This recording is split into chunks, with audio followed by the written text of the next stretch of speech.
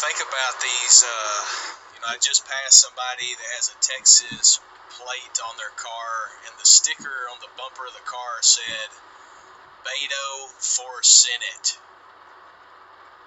And then they had another bumper sticker on the other side that said, I'm so Sasquatch, and I love. Like, these politicians have figured out how to manipulate these young people so much, because these young people's emotions are so, they're so exposed because they have emotional immaturity that they'll fall for anything. And I say it a lot. You either stand for something or you'll fall for anything. And these young people will fall for anything because they don't stand for anything. You ask a young person how they feel, and it's the herd mentality. It's the mentality of, I'm going to believe this way because my friends believe this way, or I'm going to believe this way because I don't want to believe different than my friends. And it's ridiculous because there's somebody in that group that's leading the group into thinking a certain way, because majority of them within a group are pacifist, and they just want to go along to get along. Nobody wants to be lonely or not have friends. I remember what it was like when I was a teenager. It's not that long ago, and it's things that are done on a subtle way, and it makes a huge difference. I think about in high school, the community I grew up in was very interesting because it was right between Atlanta and Chattanooga in the beautiful Blue Ridge Mountains. And at the time, this was a rural community, but this particular community had two private resort communities in it that had very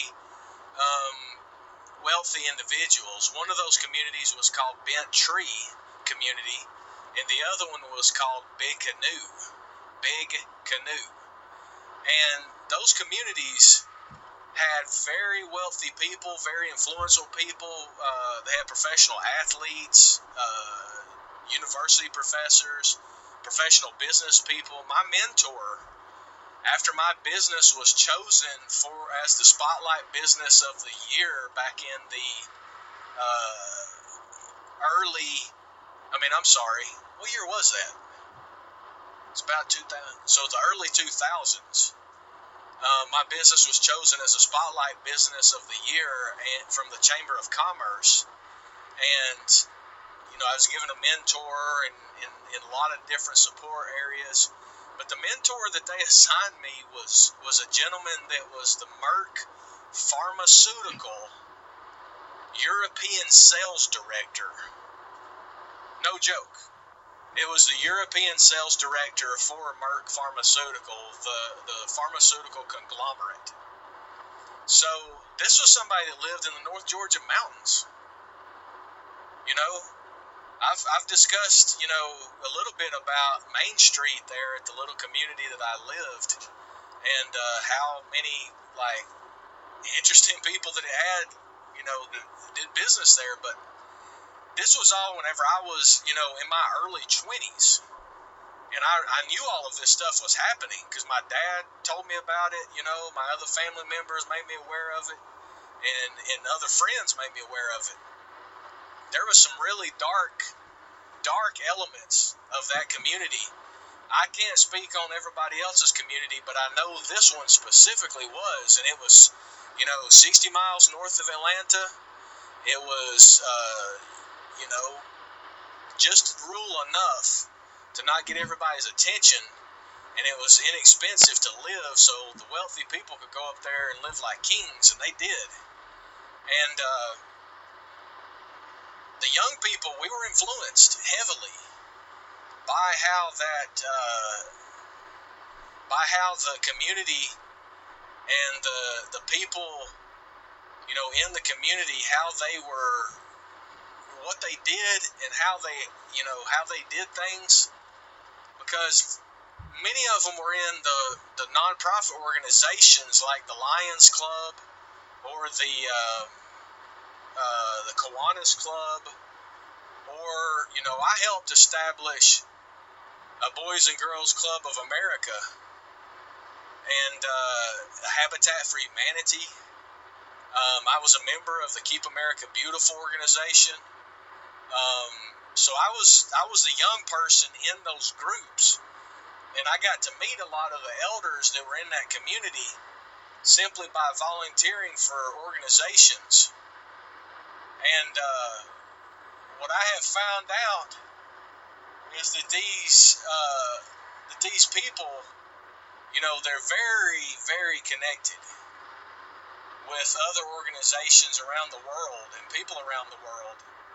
The person that was the director of the Keep America Beautiful affiliate, and he was the spark plug that started so many beneficial organizations in our community.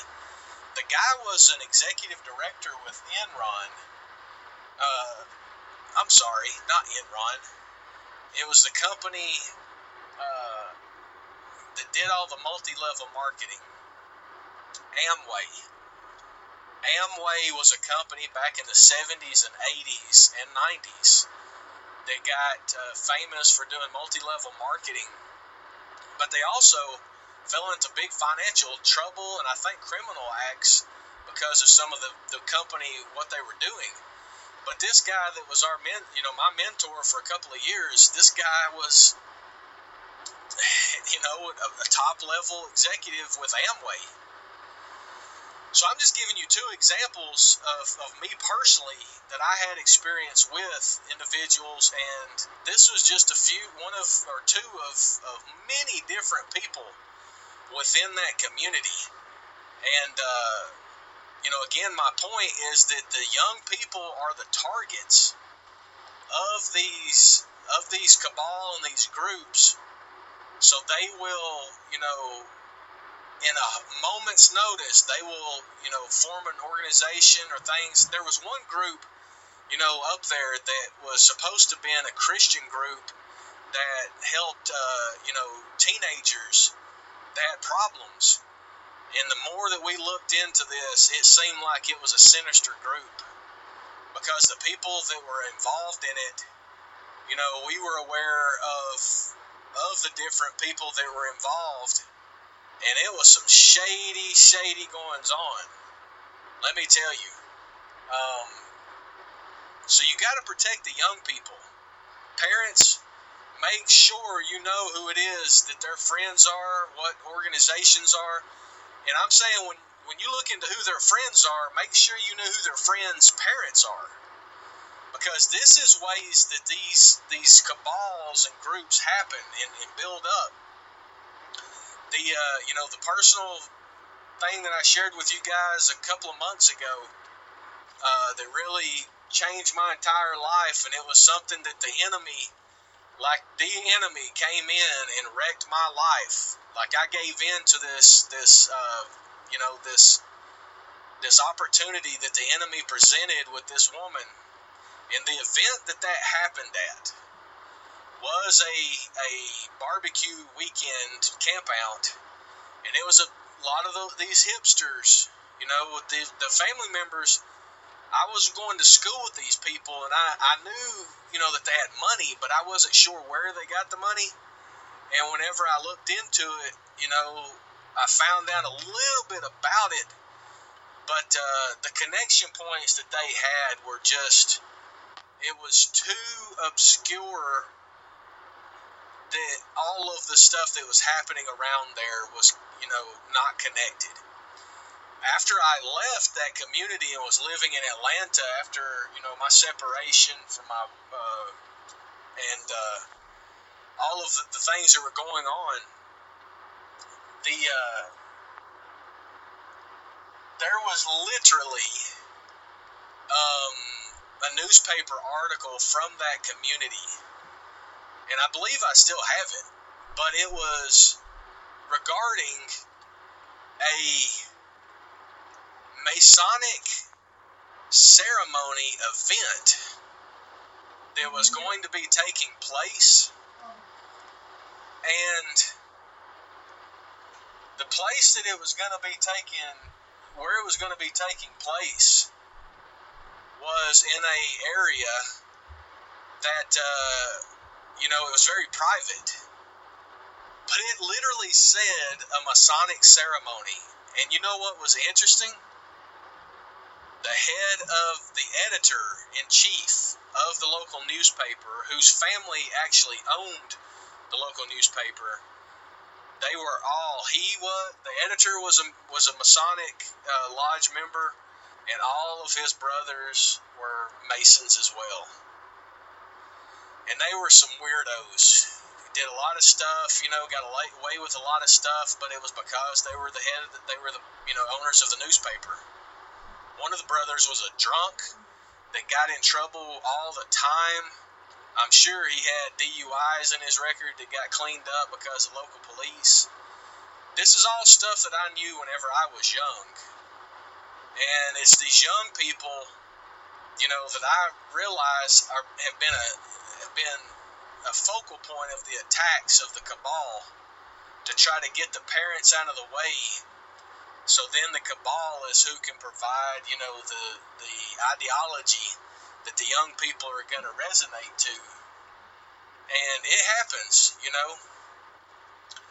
If you look at statistics, there's about 75% of the population is white, quote unquote, or Caucasian, European descent, whatever you want to say. Those are the people that were attacked the hardest, because that's the people that, they pretty well, got it together. They don't really have, a lot of strife, but internally and family is what the cabal went after. They went after destroying the family. They went after, creating self-doubt as far as the individual. They went after the family. They went after the family by, utilizing hip-hop music, converted it into, gangster rap, and weaponized that whole culture and lifestyle of saggy pants and all of that crap. They weaponized it into the white youth. And that's where you had the if you remember back in the 90s and the 2000s, there was that term Wiggers, which was white, and this was something that, they were playing off the words. If you think about whenever rap, Eminem got huge during this time, but rap really took a turn, and they started using, the N-word more and more in their culture, saying that it was their solidarity. They could say it to each other, but nobody say it to anybody else, which was stupid. It was retarded. They also said, culture, as far as sagging pants, was a cultural thing. Whenever it was shown that it was part of the homosexual culture within the prison system, that if you were homosexual and available, you would sag your jump vest, your orange jump vest in prison, to let everybody know that you were available. So they moved these cultural things across, and they made gangster rap cool. So they made young white kids think it was cool to be thugs or want to be thugs. Punks really is what they are. They're just punk ass kids at that point. But these punks are punks against their family. They're not punks against other punks. These are punks against family members who are going to, ultimately be the only people who are going to look out for you and, hopefully try to set you on the right course, because everybody else is going to lie to you. Our society, over this 25-year period of where they've been demoralizing us, it has worked. It has worked with all of the cartoons, like the King of the Hill, like the South Park. It's worked with demoralizing us. The young people They made me think that the environmental services, like environmentalism, was important. And it is. There's no doubt. I mean, we do not need to litter. We don't need to trash up our world. And what I was doing was looking at on how these here was a young people working for the Geological Survey, and she's driving in the fast lane, and she's going slow, but she's just driving in the fast lane. These young people, again, they think they're so smart, they think they're so, courageous, but they're being manipulated. I was about to say, I was coming out of college, and I was reading all these business journals about recycling and the renewable energy industry that was going to happen. So I got involved with it heavily. And it was all a con because recycled material does not land at manufacturers in order to use recycled product as feedstock opposed to or in substitute of virgin raw materials. Unless manufacturing is striving, which requires consumerism. Unless the economy is humming and consumerism is really strong with all of this, with all of these consumers, like all of the consumers doing all of the things that they can do with pushing the economy, buying more things, buying more stuff,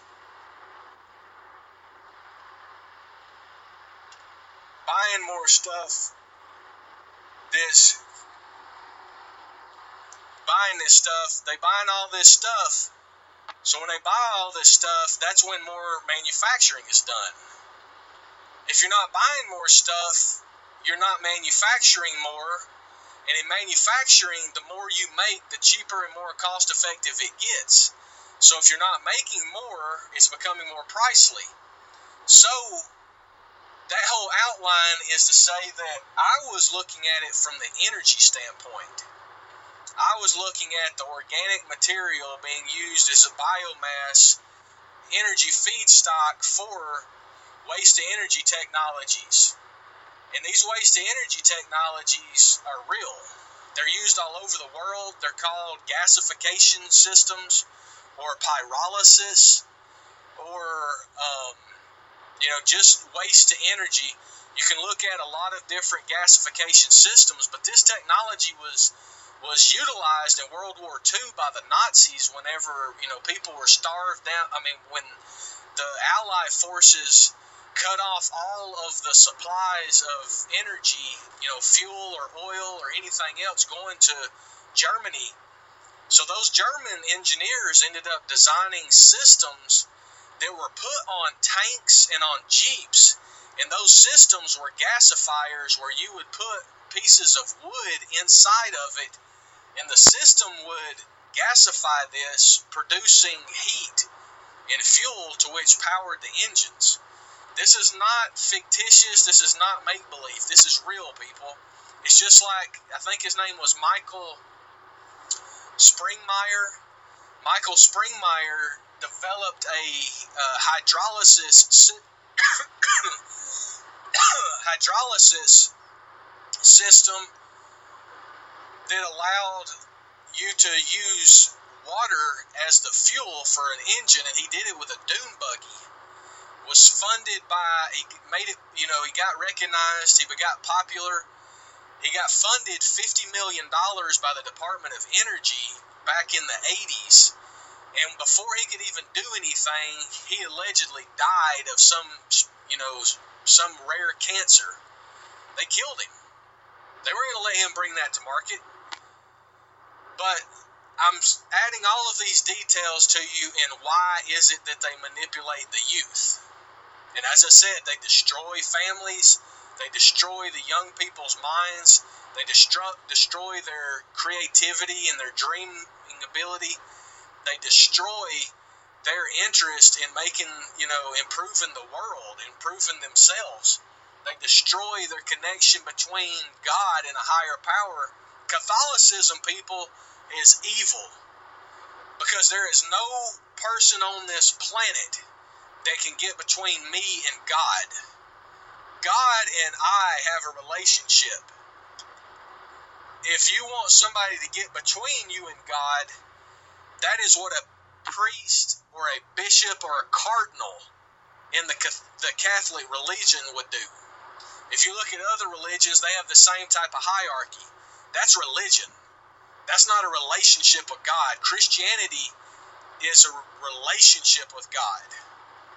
And you can only build that relationship through your saving grace that's granted to you by giving your life to Jesus Christ. So these are all things that they build up, all of these systems and all of these deceptive lies that is the technique of the enemy. But they build all of this up in order to destroy the young people. And if you destroy the young people, then it's going to make it harder for them to recover as adults. And I'm not talking about destroying their work ethic. They want you, the programmers want you to work your ass off. They want you to work until you're dead. They want you to work hard so you keep distracted and keep paying them money through taxes, and then that taxes is used against you. These are all things that you have to realize are actually occurring in the reality that we live. This is not fake. This is the truth that I'm speaking to you. All of that stuff that they tell you in magazines and they tell you on television and they show you on soap operas and all that, that is the lies. That is the crap. That is the manipulative factors and the manipulative information that they give you in order to distract you from what you should be doing, and they distract you into what they want you to do. They manipulate you so you will all be thinking a certain way instead of having independent, free thought. Thank you for brothers and sisters for listening to this. I hope you are doing well. I pray, brothers and sisters, that you get closer to God and get the discernment that I have. I am not perfect, brothers and sisters, in any stretch of the imagination, but I have an understanding of what's going on better than most because of the discernment that God has given me.